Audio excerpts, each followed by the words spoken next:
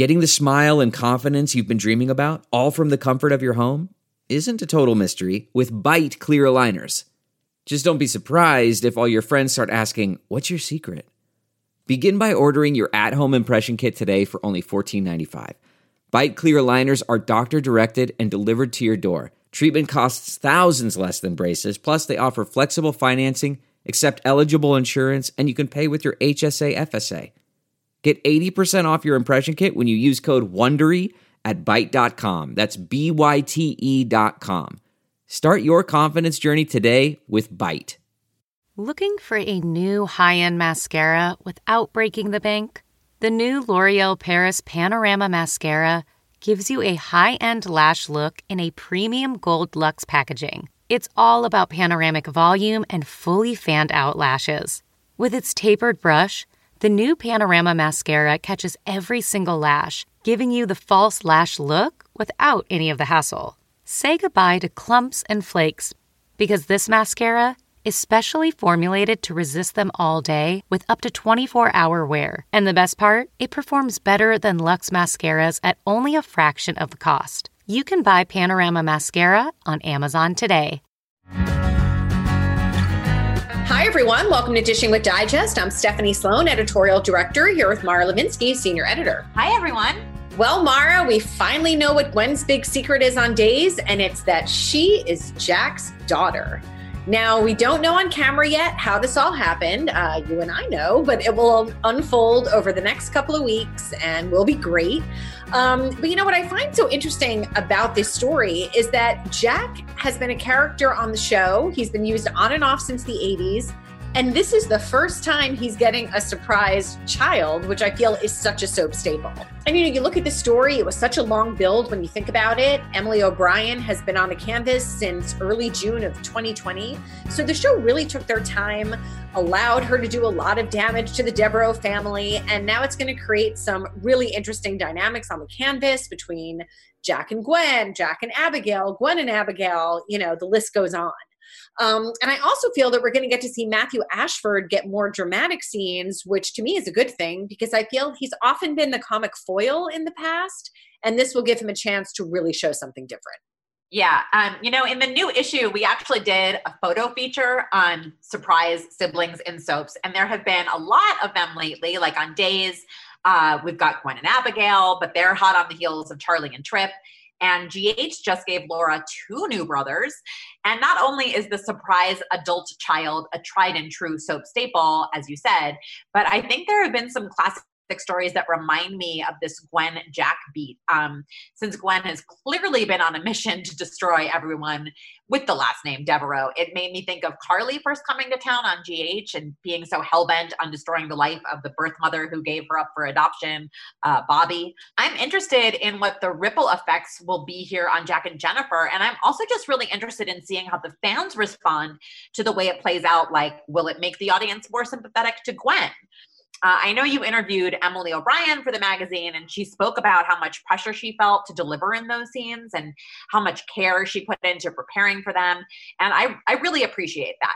I think we as fans kind of know, like, this is the big moment that a story has been building to. And I think the actors can definitely sense that too. And I'm always interested in whether that gets in their head at all and how it influences the performance they give. Another big story moment playing out right now is Olivia finding out the truth about Ned and Alexis sleeping together on GH. And I had that very conversation with Lisa LoCicero, who plays Olivia. And she told me how nervous she was about, whether everything she was hoping to play and convey as Olivia in those moments would actually come across to the audience. I think if I was an Emily O'Brien or a Lisa LoCicero going to set on the days that we're talking about, I would be an absolute nervous wreck. Oh, me too. I mean, I can't imagine the pressure of knowing that you have to go to work and deliver, and not only deliver, but do it in a very time-sensitive fashion. With COVID protocols and the new reality, actors don't get to rehearse in the same way anymore. We've had multiple people tell us that they either meet outside to do it, or I know Days has an app similar to Zoom for the actors to, like, quote unquote, meet and talk through the scenes. But really the first time they're seeing each other in the flesh is when they get to the stage. And that must bring its own sense of, urgency and stress. So kudos to all of them who pull it off the way they do. But, I am totally on board for this Gwen and Jack story because, I'd like when you can take an established family and find a workable beat that jives with past story they've told and create a whole new dynamic.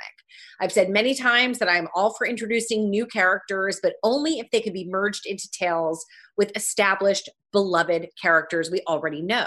I mean, I would argue that the majority of people watching soaps today are longtime viewers. I have not had a lot of people tell me that they just picked up soaps for the first time in their lives. Could they have picked up a new show? Sure.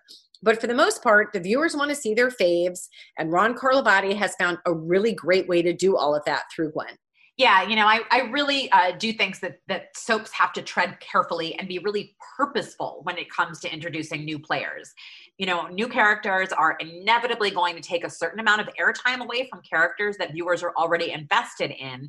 So it becomes a question of whether the presence of these new characters provides the established characters with something meaningful to do or not. When I think about the most successful new additions in recent years, we can say just that about them, YNR's Elena, for example, was a great value add because Devon needed a love interest. And going back a little bit further, I think General Hospital's Chase, whose portrayer, Josh Swickard, is our guest today, likewise came in at just the right time because Ryan Pavey was exiting as Nathan, and that meant that Dominic Sampronia's Dante needed a new partner on the PCPD.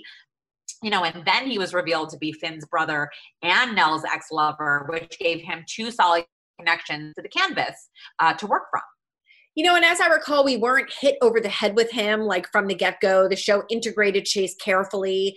And now, as you mentioned, he does have Finn, but he also has Gregory and Jackie and, love interests, intrigue, drama. And I'm invested in him because he was well conceived and in his introduction and subsequent tales were well executed.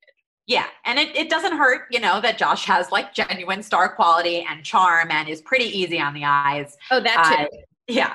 Now, General Hospital fans have known all of that about him pretty much since day one. And now a lot more people are in on that secret because the Netflix movie that he starred in with his wife, Lauren, A California Christmas, became a huge hit for the streaming service over the holiday season. And I am so happy that we get to chat with him today. So let's get to it. Hi, Josh. Hey, how's it going? Good. How's it going with you? So good. Good to be here. Yes, we're very, very happy to have you. So Josh, you grew up in a fairly small town in Southern Illinois as the only son in a family with 3 daughters. Your father is a preacher and your mother is a voice teacher. And you once told me that pretty much the only rebellious thing you ever did was steal your dad's beer when you were 16. I told you that? You did tell me that. Oh my God. I should have said that. So the question that this all prompts is, how did a nice, normal, well-adjusted young man such as yourself end up as an actor? That is a great question. From what I understand of PKs, pastors' kids, is you got to watch out for them. They're usually the rowdy kids. So we somehow got lucky. But both my parents were in the arts. My first job, paid job, I was a singer, and it was called the Muddy River Opera Company. And it was, my parents were in an opera company.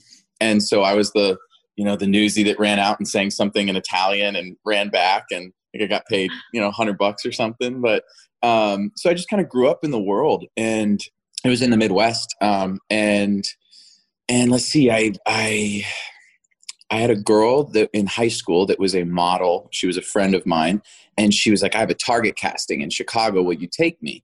And my mom let me skip school for some reason and drive this girl to Chicago and go to the casting. And while I was there, the modeling agency said something, and they're like, oh, stick around and blah, blah, blah. And so I modeled for a couple of years while I was in college up there. And then acting coach came to Chicago and reached out to the modeling agency and said, hey, is anyone interested in acting? And I grew up doing a lot of theater, and I was like, sure, I'll take a class. And I worked with him once, and he said, forget everything you've ever learned about acting. You're horrible. And I was like, oh, okay. and great start. It was just it was an odd character, and I didn't, I wasn't, trained in any way really other than theater, which is very, very different.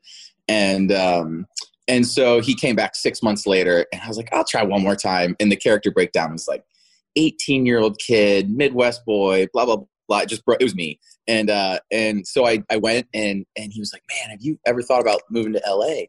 I think I had $5 or $6 grand in my name. And I was like, let's do it. And so I told my parents, and they're like, we love you. We verbally support you and hope you make it, And so I hopped in my Hyundai and I drove out to LA, and that was in 2014, rather recent. I came out in 2011 for a couple months to sign with my team, and then went back to Chicago because I was working more there, and then came back for good in 2014. Mm-hmm. Well, did you have any really memorable gigs as a model? No, I mean, I never had that life of, that editorial and a beat, like I wasn't that guy. I actually, thankfully, what pays is e-commerce.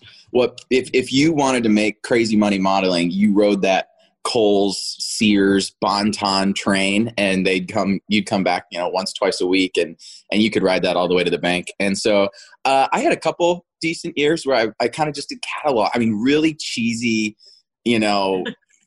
kind of stuff, but it was so fun. I wouldn't change the experience for anything. Every little life experience I've had, I've pulled so much from it, and it's made me such a grateful person. So yeah, I look back on the modeling days and I smile at it. I think it was great. Mm-hmm. So when you did move to LA, you'd had some like big city experience from being in Chicago, but was LA sort of its own animal? Was it a culture shock? Yeah. Being in Chicago was kind of a buffer to it, seeing a big city and whatnot. But it definitely is, and it's still a culture shock. I mean, I've been out here, I don't know, 7, 8 years, and I still look around and it bothers me sometimes that a $9 smoothie is normal here. Like there's things that I still go, that's not normal. Don't let that become normal, Joshua. and so yeah, at times it's a little weird, but it's one of those cities. It's hard to move. My wife and I talk. Like one day let's move here. Let's do Nashville, or and we kind of brainstorm and to be closer to family. But it is a hard city to leave when you can hike and surf and ski 2 hours away, and it's all right there. So it's odd, and it's definitely a culture shock, but we enjoy it. Mm-hmm. Now, we had your buddy Michael Mueller, who plays Kyle on Young and the Restless, on the podcast a few months ago, and we heard about the roots of your friendship, but tell us your version of how you two met. Oh, shoot. What if it's completely different? That would be fun. I think we met at Wilhelmina modeling agency in LA, and we were signing our little contracts the same day. And the way I have the memory in my head was I made a joke to our agent, and I said, it's good you snagged me. I was about to join the military, and I actually was close to joining the military, and I took the ASVAB, and I was so excited, and a lot of men in my family did it, and I just thought that was going to be a route for me. And after I said I was going to join the military, I hear this like thick Southern accent behind me. He's like, no way, I wanted to too, but my mama wouldn't let me. And I turned around, and it was Mueller, and he was like, 17, 18 years old, and he had just done a Abercrombie thing, and that kind of like helped him get into that world. And I think after that, he has a better memory than I do, but I think after that we may have talked for a little bit, and then there were a few castings that were far away in LA, and so we got each other's number probably, and I think we were like, hey, let's carpool to this casting, let's carpool to that casting, but yeah, he and I, like, we really did come up together. Not that we're up anywhere right now, but we grew up, there were a lot of, teenagers playing video games in our, studios, and so it's really fun to be sharing this experience with him. Yeah, he really did, to be clear, kind of start stalking you, I have to say. I mean, you worked at SoulCycle, then he worked at SoulCycle. You got a soap, then he got a soap. No. I dragged him to SoulCycle. He was like working out at Equinox and just buff as could be. And I was like, hey, come to my group fitness class. I'm teaching and it's going to be fun. And he was like, no, and then finally, like, I'm like, you're my friend. If you don't come, I'm going to be sad. And so he came, and the second my class ended, like, all the corporate people at SoulCycle were like, oh my gosh, who is your friend? And I was like, here we go. His name is Michael. You know. Well, I know that as you were, finding your way in the business, working there was a big deal for you. And I just think it's so funny that another instructor at the time was Brianna Nicole Henry, who now plays your boss, Jordan, on General Hospital. Were you shocked when you saw her at the GH studio? Yeah, I remember the day they tested that role, and there were 3 or 4 women that came in, and she was in the hair and makeup chair, and I was just like, shut up. And it was cool because I think Frank walked into the hair and makeup right around when he saw us, and he knew our friendship, but contrary to that, we vibed really well, and she's a stellar actress. But yeah, it's such a weird, when you see how many people go up for these roles, that the world can still be that small is fun. Right. Mm-hmm. Totally. Now you made your TV debut, if I have the timeline right, on Liv and Maddie for the Disney Channel, where you recurred as Todd Stetson. So what was that experience like? That was awesome. That was so cool. It was, I got the call. I was driving up to Mulholland on Beverly Glen, and my manager called me, and I moved out January of 2014, and that was June of 2014. And she called me and she goes, "We did it, buddy." And I was like, and I was just so much emotion. And it was only supposed to be 1 episode, but still just booking a real job, and it was, I was so strapped on cash. And I remember it was so funny because my car broke down on the way there, and I didn't have the money to fix it, but I'm filming this big, cable television show. And it was such an odd experience. But man, they were such a good crew. They'd already been going for a while. I think I came on maybe the 2nd or 3rd season. And so they already had that familial kind of vibe, but it was so special because Disney, it was Disney. So it's just everyone's running up and hugging each other and giving piggyback rides. And if someone on set, they would just scream through the, hair and makeup or through dressing rooms and "Hey, Joey, where you at?" Or, and just joking around 99.9% of the time. And for that to be your first experience is very lucky. And so I still talk to them every blue moon, and they're all killing it, doing their own things. And so, yeah, it was couldn't have asked for a better first job. So another one of your early jobs ended up being extremely significant for other reasons, but you filmed a movie called Roped, and on the set you met your beautiful wife, Lauren. Did you guys start dating right away? What was the beginning of your love story? We kind of knew going into it that is a common thing for 2 actors to feel some type of way. And, so we both kind of recognized that. And we definitely had a spark while filming, no doubt. But once filming ended, I remember we took a few weeks and we were like, let's just not really talk to each other much and breathe. And I think after about a month, I called her and we started dating, and within 3 months, I was like, "Oh, she's my wife." And so I remember calling my dad, and I was like, "Dad, she's the one," but it's only been 3 months. And my dad said, he goes, "My advice would be know a girl in every season." So I waited 4 seasons. I waited a full year, or a year and a couple months, and popped the question. But yeah, it was that movie again, a very tight-knit crew. The production company had worked on, I think, 11 films together.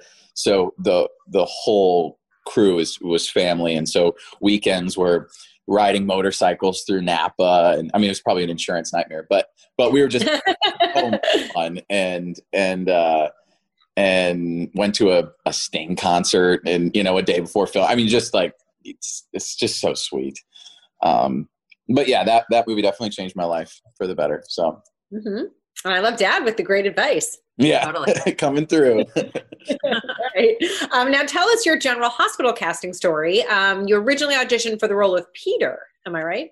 I think so. I actually can't confirm that. I auditioned for a different role, and so I was kind of process of elimination. It wasn't this role. It was something else, and it was right around, I think, when Wes came on the show. So my brain assumes that.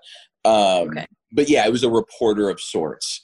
Were the sides or the script. And I was filming Roped while I got the call, and I kind of flew down in the middle of the night, had no sleep, the test was just horrible. And I genuinely said, people are like, oh, it couldn't be that bad. It was that bad. And, and Frank, thank the Lord, he was just so kind, and he understood my situation and kind of what everything was. And so they spliced together a bunch of different takes from the test to send to the network, because I don't know if I made it through once. And I borderline left saying, sorry for wasting your time, and they obviously didn't hear back. I went straight back within the hour I flew back to SF to finish ropes. And after a week, I didn't hear anything. And I was like, it wasn't meant to be, the right door will open at the right time. And came back a month or two later. One of the actors, Pavey, was leaving the show, and they were like, well, we need a cop. And it kind of came down to, we kind of like that guy. And so they called me and that was that. And I got the offer and signed on the dotted line, and it was, the rest is history. That's so funny. Do you remember when you went in for your audition, since it was like for a story that you didn't really end up in? Did you work with different people who were like strangers to you, but you now know as castmates? Oh yeah. Well, I wasn't familiar with daytime at all. I didn't know the world. I grew up with 3 sisters, so I knew chick flicks and Disney, and that's all I knew. And so I tested with Steve and Finola, and I didn't know Steve, Finola, or Frank. And I'm in the room with all 3 of them, and I thankfully didn't know who they were, or else I probably would have been even more nervous than I was.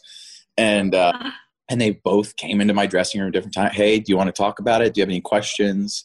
Just relax, have fun. They were just such stars, And now obviously my dressing room shares a wall with Finola, and Steve I texted 30 minutes ago. So awesome. Now, is it the first time you had tried out for a soap? I think I tried out. I don't know if I tried out for GH before or not, and just completely crap the bed. But I think I went in for Bold once. Okay. That's a good question. I've never actually, I think I'd once or twice I'd tried out for a daytime show. When the time was right, it was clearly very right. Absolutely.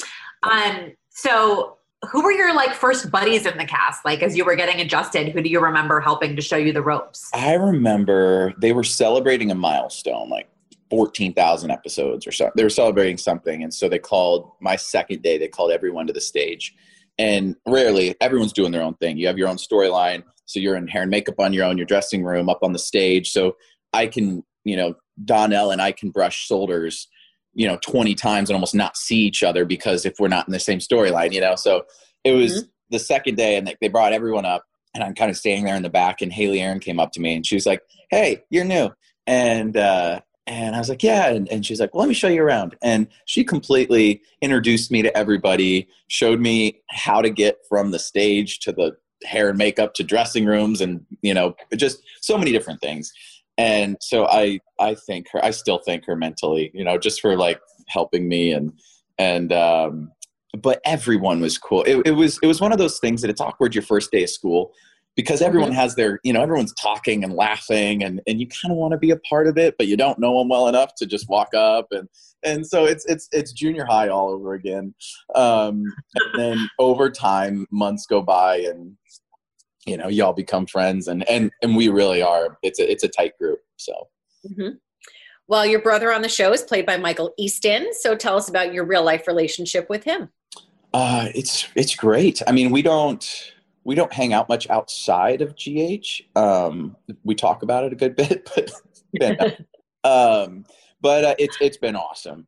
He's always game to play, to rehearse, I can ask him questions about even just outside of GH, industry stuff. And he's been around the block. He's done it before. And so I do kind of like that, the guy who plays my father and the guy who plays my brother, they kind of take those actual roles a little bit in my life, and so it kind of mirrors it, and that's been great. I'm so stoked with my whole little family situation. Yeah, it's not too shabby, as they say. Mm-mm. Now, you had only been on the show for a few months when you had to do a solo number in the Nurses Ball. How nerve-wracking was that? It was terrifying.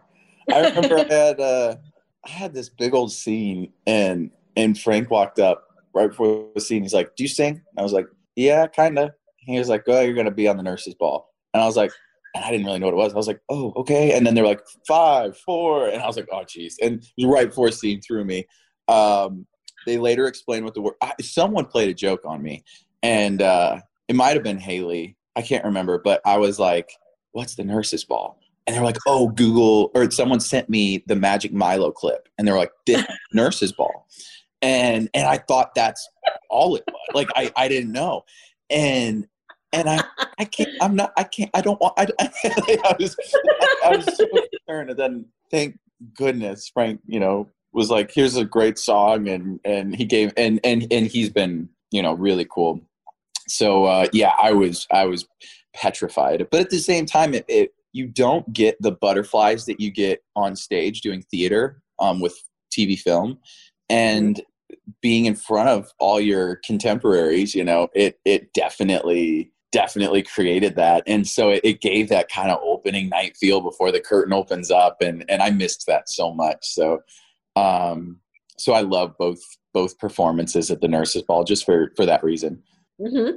Am I remembering correctly that you were like in your dressing room talking to yourself, maybe giving yourself a pep talk before you had to go on set? Do you recall that? I mean, that happens more than it should, so I don't know. But probably during that moment too, yeah. Something to know about Mara: if you told her once, she will remember it. I know, this is scary.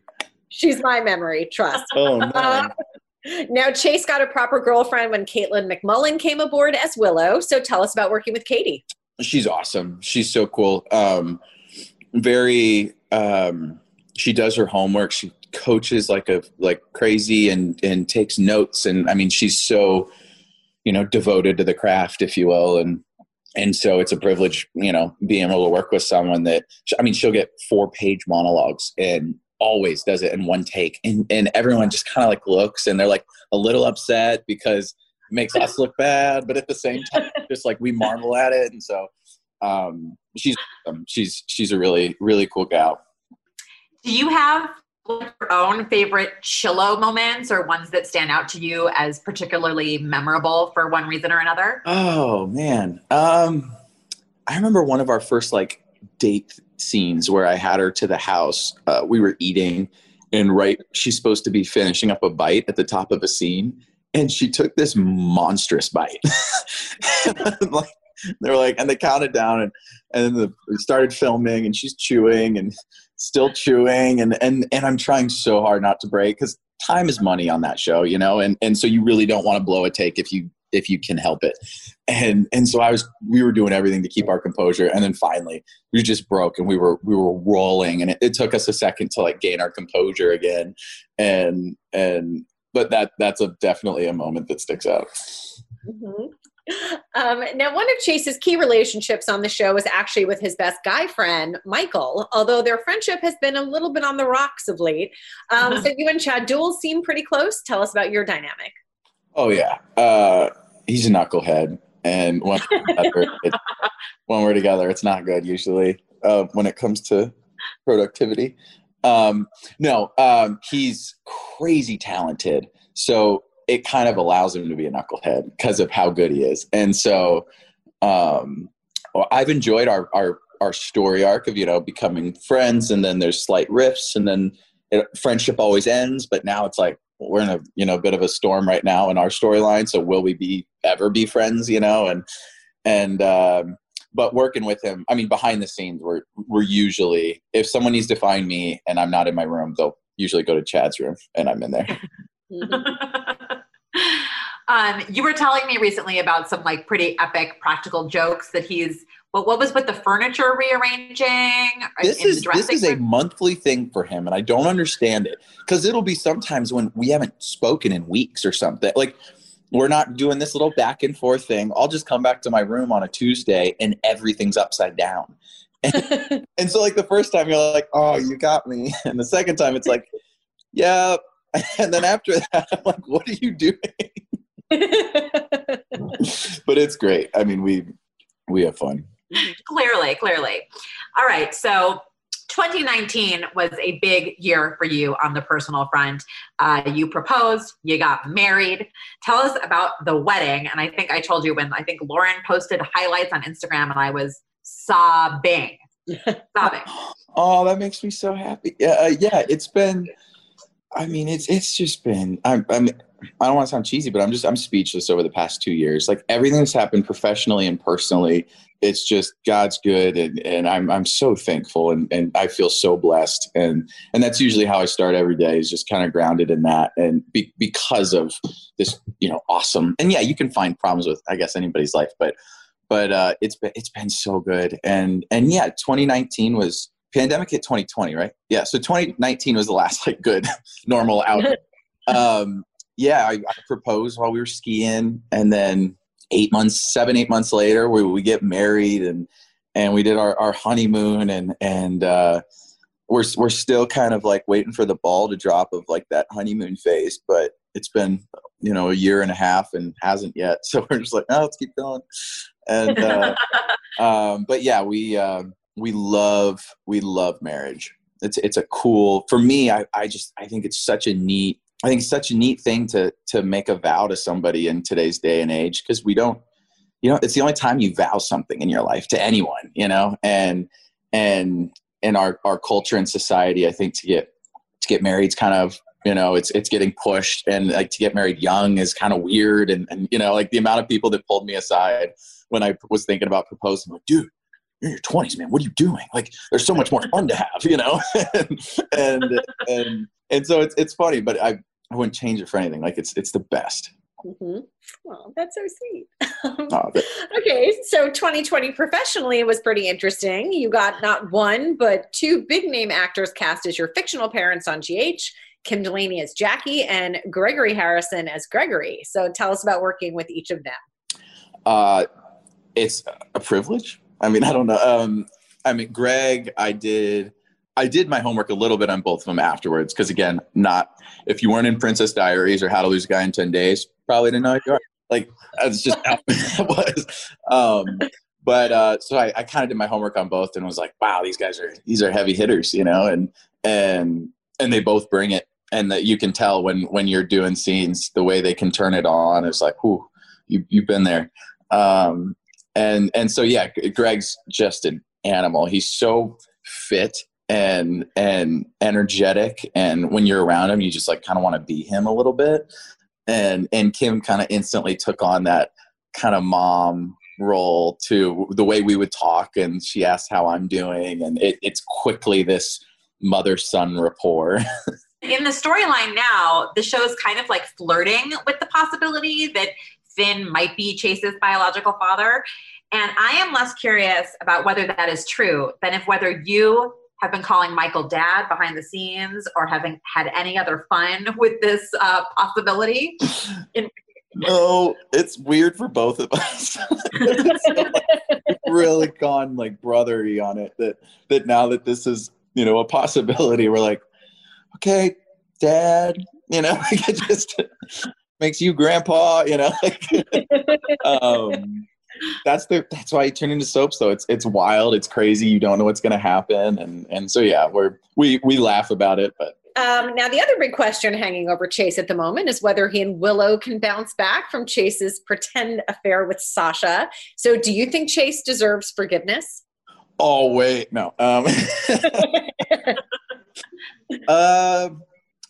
outsider looking in, I see both sides. I see how you can't come back from that. And then at the same time, if you really try to understand his heart, you could be like, all right, your head was in the right place. Your delivery was a little off, but that it kind of worked in their favor. I think that gives them a few points because you're like, well, maybe it wouldn't have worked if he didn't do it. But he deserves a second chance or whatever. But who knows? There's a lot of ways they could take it right now. Every script they send me, I'd fly through it because there's 3 options in my head that I think they could do. But do you want to share? No. Keeping those close to the vest? Okay. All right. So let's go back to March 2020. General Hospital shuts down production because of the pandemic for like an unknown period of time. You don't know how long.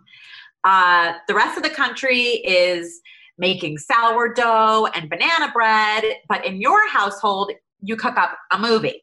So tell us the story of how, Lauren came up with the idea to take the time to write a movie, how she came up with the idea for the specific movie, A California Christmas, and how it came together so quickly. Yeah, we got a call from the executive producer of the first film we did together, Roped. And it was kind of his idea initially. And he called us and he said, how quick could you guys put out a Christmas movie? And Lauren's a great writer. And Lauren's like, I could write one in a couple of weeks. And he goes, our idea is there probably won't be a ton of Christmas movies floating around for 2020. And so it was kind of a lofty, let's see what happens. Let's see if we can get the script done. And then we got the script done. And then it was, let's see if we can put a crew together. And all the while we're on the phone with SAG going, what's allowed, what's not allowed. There was one production, I think a John Travolta production in Georgia going, and that was it. And so I think we were the second SAG thing out of the pandemic or during the pandemic, and super small crew, a lot of the same people we used from Roped. And we just took it day by day. And there were times that, a false positive comes up or someone's positive from some other thing. And so we'd shut down. And then all the while we're shutting down, we're getting word that GH might be coming back soon. And so I'm going, and this was such a, I don't want to say low budget, but we were really trying to get this done as quick as we could. We did 2 6-day weeks to pump out the whole thing. And we didn't have a casting director. We called, people we knew and people that we admired. And we were like, hey, can you do this? It's going to be a labor of love. And then and during filming, this is the first time Lauren and I have been on the back end as well. And so we're getting home going, did this work? We had to change this scene on the fly because of time and things that actors don't usually think about. Or do we cut this because overtime's going to be X for X amount of people and, all that kind of stuff. And so we finished filming and we're like, do we even have a movie here? We didn't know we didn't, and we're seeing some of the dailies. We know there's some cute scenes going on but you don't know. Sometimes it takes halfway through filming to know okay, this is going to work or this isn't going to work. And I mean, you guys have seen, there's $80 million movies with the world's best director and the world's best actors, and it just something doesn't work. There's so many different elements that go into it. And so with ours, we're just like, man, I hope we can sell this thing. And we got a call within weeks after filming, and Netflix was like, we'll make it a Netflix original. And so we just lost our minds, and it was such a good situation. And so we were like, well, at least they got it. Hopefully it's not embarrassing when they watch it. And I mean, we constantly were kind of setting the bar low going, well, at least someone took it, no one will see it, but someone took it. And right. The day it came out, our phone, we both woke up to 80, 100 texts and they were like, it's number one in the world. And we were like, and we just laughed. I mean, we couldn't even, it was just utter disbelief. And so, yeah, I think it stayed in one for 7-10 days, something like that. It was wild. And so we still don't understand it. I mean, it's certainly a cute movie. It's a feel good thing. Definitely don't understand the success. I mean, it was number one in a lot of countries that don't celebrate Christmas. So a California Christmas, we feel so fortunate, and hopefully, I think another one's in the near future. So. Mm-hmm. Well, first of all, tell us where you filmed it. Filmed it in just outside kind of Napa area in a town called Petaluma, and outside of San Francisco. And the production company ESX, they've got a lot of ties up there, so we can find locations a little easier. Rent a ranch, Yep. Air Ranch and B. Yeah, literally. Do you have favorite scenes from it? We've both watched it. You got two Jews watching A California Christmas. That's right. I love that. Thank you. That's so awesome. Let's see. Favorite scenes. there were a lot of scenes that we just laughed the whole time. The sex scene was kind of funny because we were on a hill and the grass was literally like titanium grass. I don't know what it was, but you'd put a blanket down and then sit on the blanket, and then like 100 bristles just go up through the blanket. And so when we I'm on my back and it's killing me, and then I roll over and Lauren gets on top, and then we'd have to cut. So I'd pull out all the pieces of grass that were stuck in her butt and in the jeans, and I mean, it's, the cut's good, the edit's good, but in the moment it was, we're losing light. We gotta wrap the crew. We gotta this, there's grass in her ass, just the funniest. So that's, we think back on that one kind of funny. And, yeah, there were a number of scenes that that didn't go as planned, but it worked. Mm-hmm. Now, obviously, you have worked together before, but now you're married. What was it like for you to sort of take a step back and sort of have the getting to know each other period, but now on camera? That's interesting. Yeah, because in Roped, we really didn't know each other, and we had that. I think this is a lot easier. I mean, now we know each other so well, and I thankfully had a strong mom.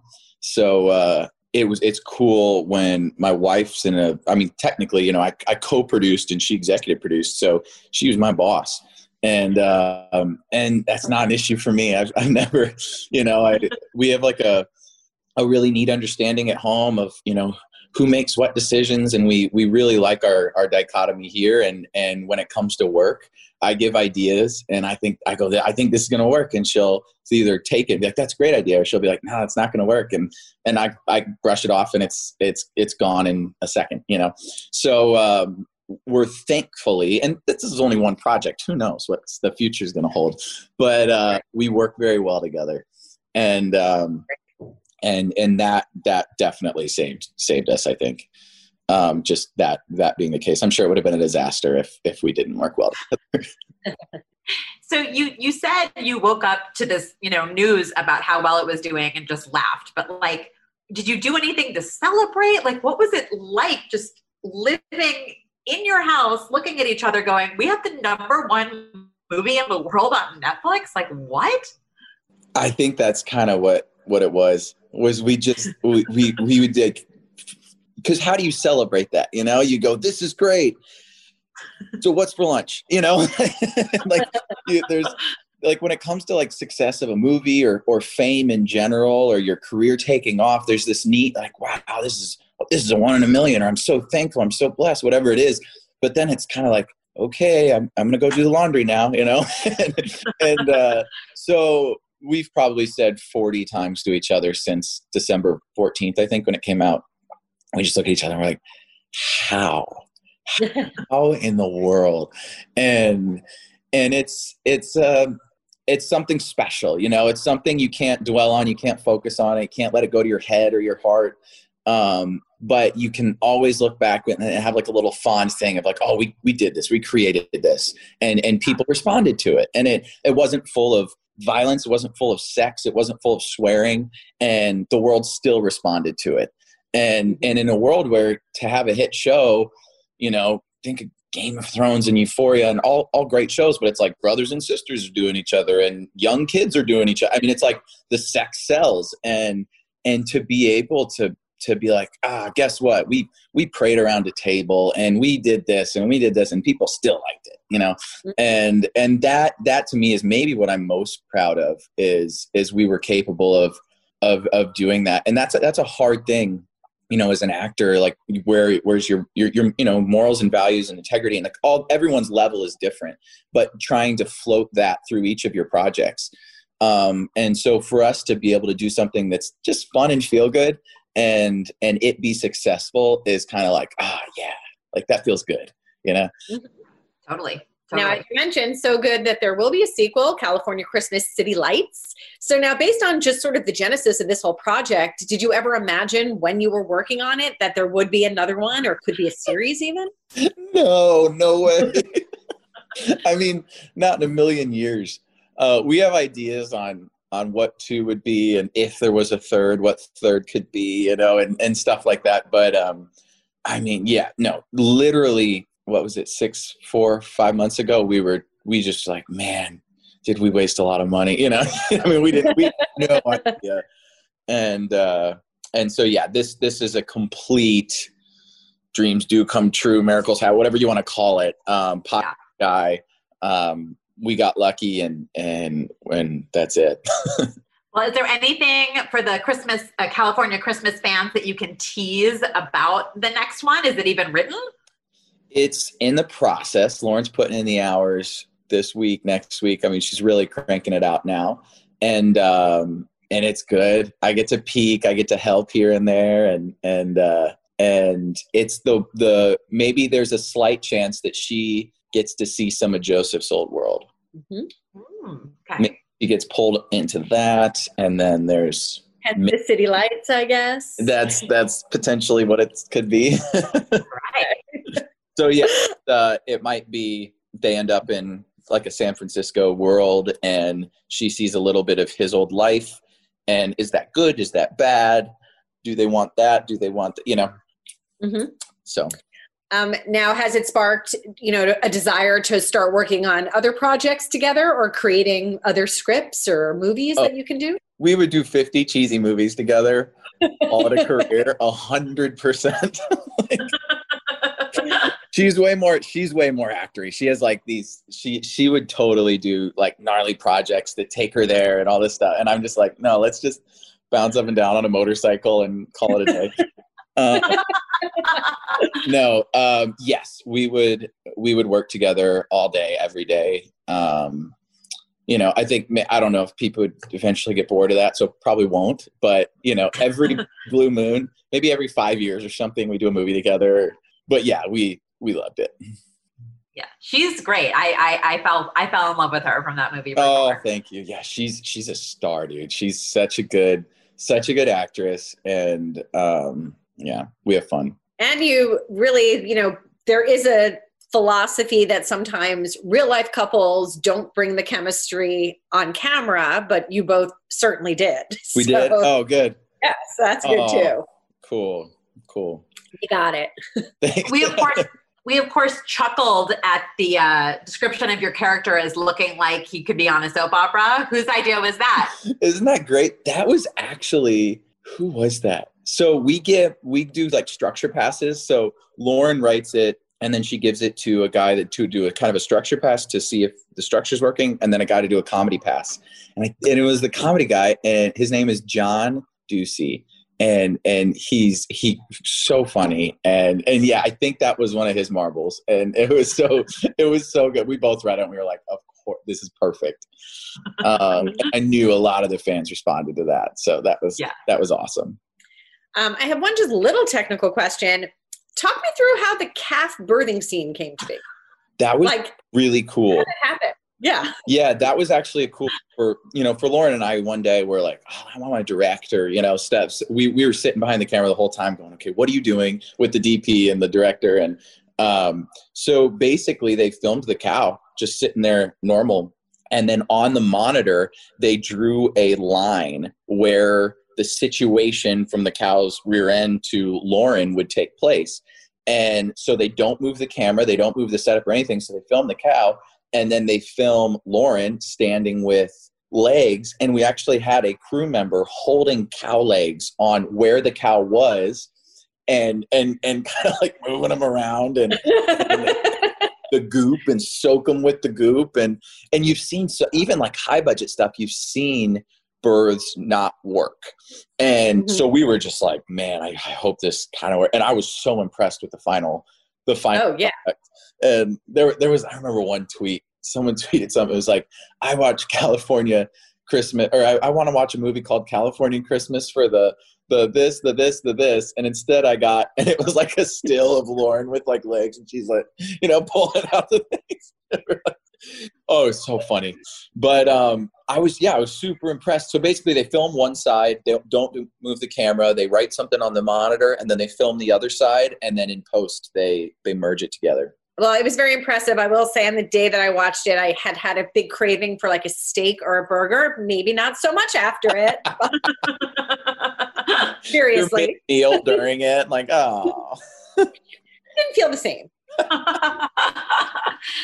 Well, when you think back, Josh, on the version of Josh Swickard that like strolled into the General Hospital studio to report for your first day of work as Chase and where you are today, how do you think landing the job changed your life? Oh, I mean, in every way.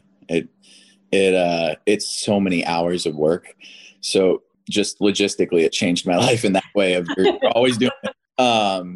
But it was a different level of work that I wasn't used to. I mean, I came from SoulCycle, which was a very demanding, teach 3 classes a day and you're either eating, sleeping, or working out, and that was it. And, but you'd probably have to ask like a shrink, but I'm sure it changed my confidence and it changed my demeanor in some way. And, it's humbled me in a lot of ways. It's hard and you see so many talented people and you're just like, man, that's awesome. And so it's a humbling experience. And, but I'm very grateful for it. I'm grateful for the person it's slowly turning me into. That's amazing. Well, before we let you go, anything you want to say to the GH fans who have become such fans of yours over the past few years? Ooh, thank you. Thank you. I mean, everyone said going in when I first booked the job, they're like, oh, don't worry. Daytime fans, they'll stick with you, or daytime fans, they're loyal, or they're ruthless, but they're loyal, and boy, it's true. They have your back, I hate using this word so many times, but it's humbling because to me, it's me. And so that someone wants to watch my work or that wants to watch what we're doing, is like puzzling and then an honor at the same time.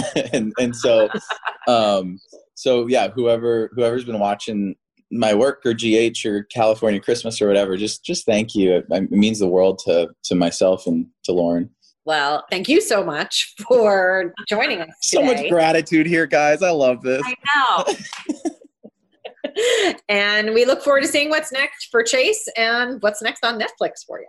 Totally. Thank you. Thank you so much. It was good to see you guys. Thank you so much for joining us. Thank you to Josh Swickard for being our guest. If you like this podcast, please subscribe wherever you listen to podcasts. Be sure to pick up a new issue on sale now and come back next week for another podcast.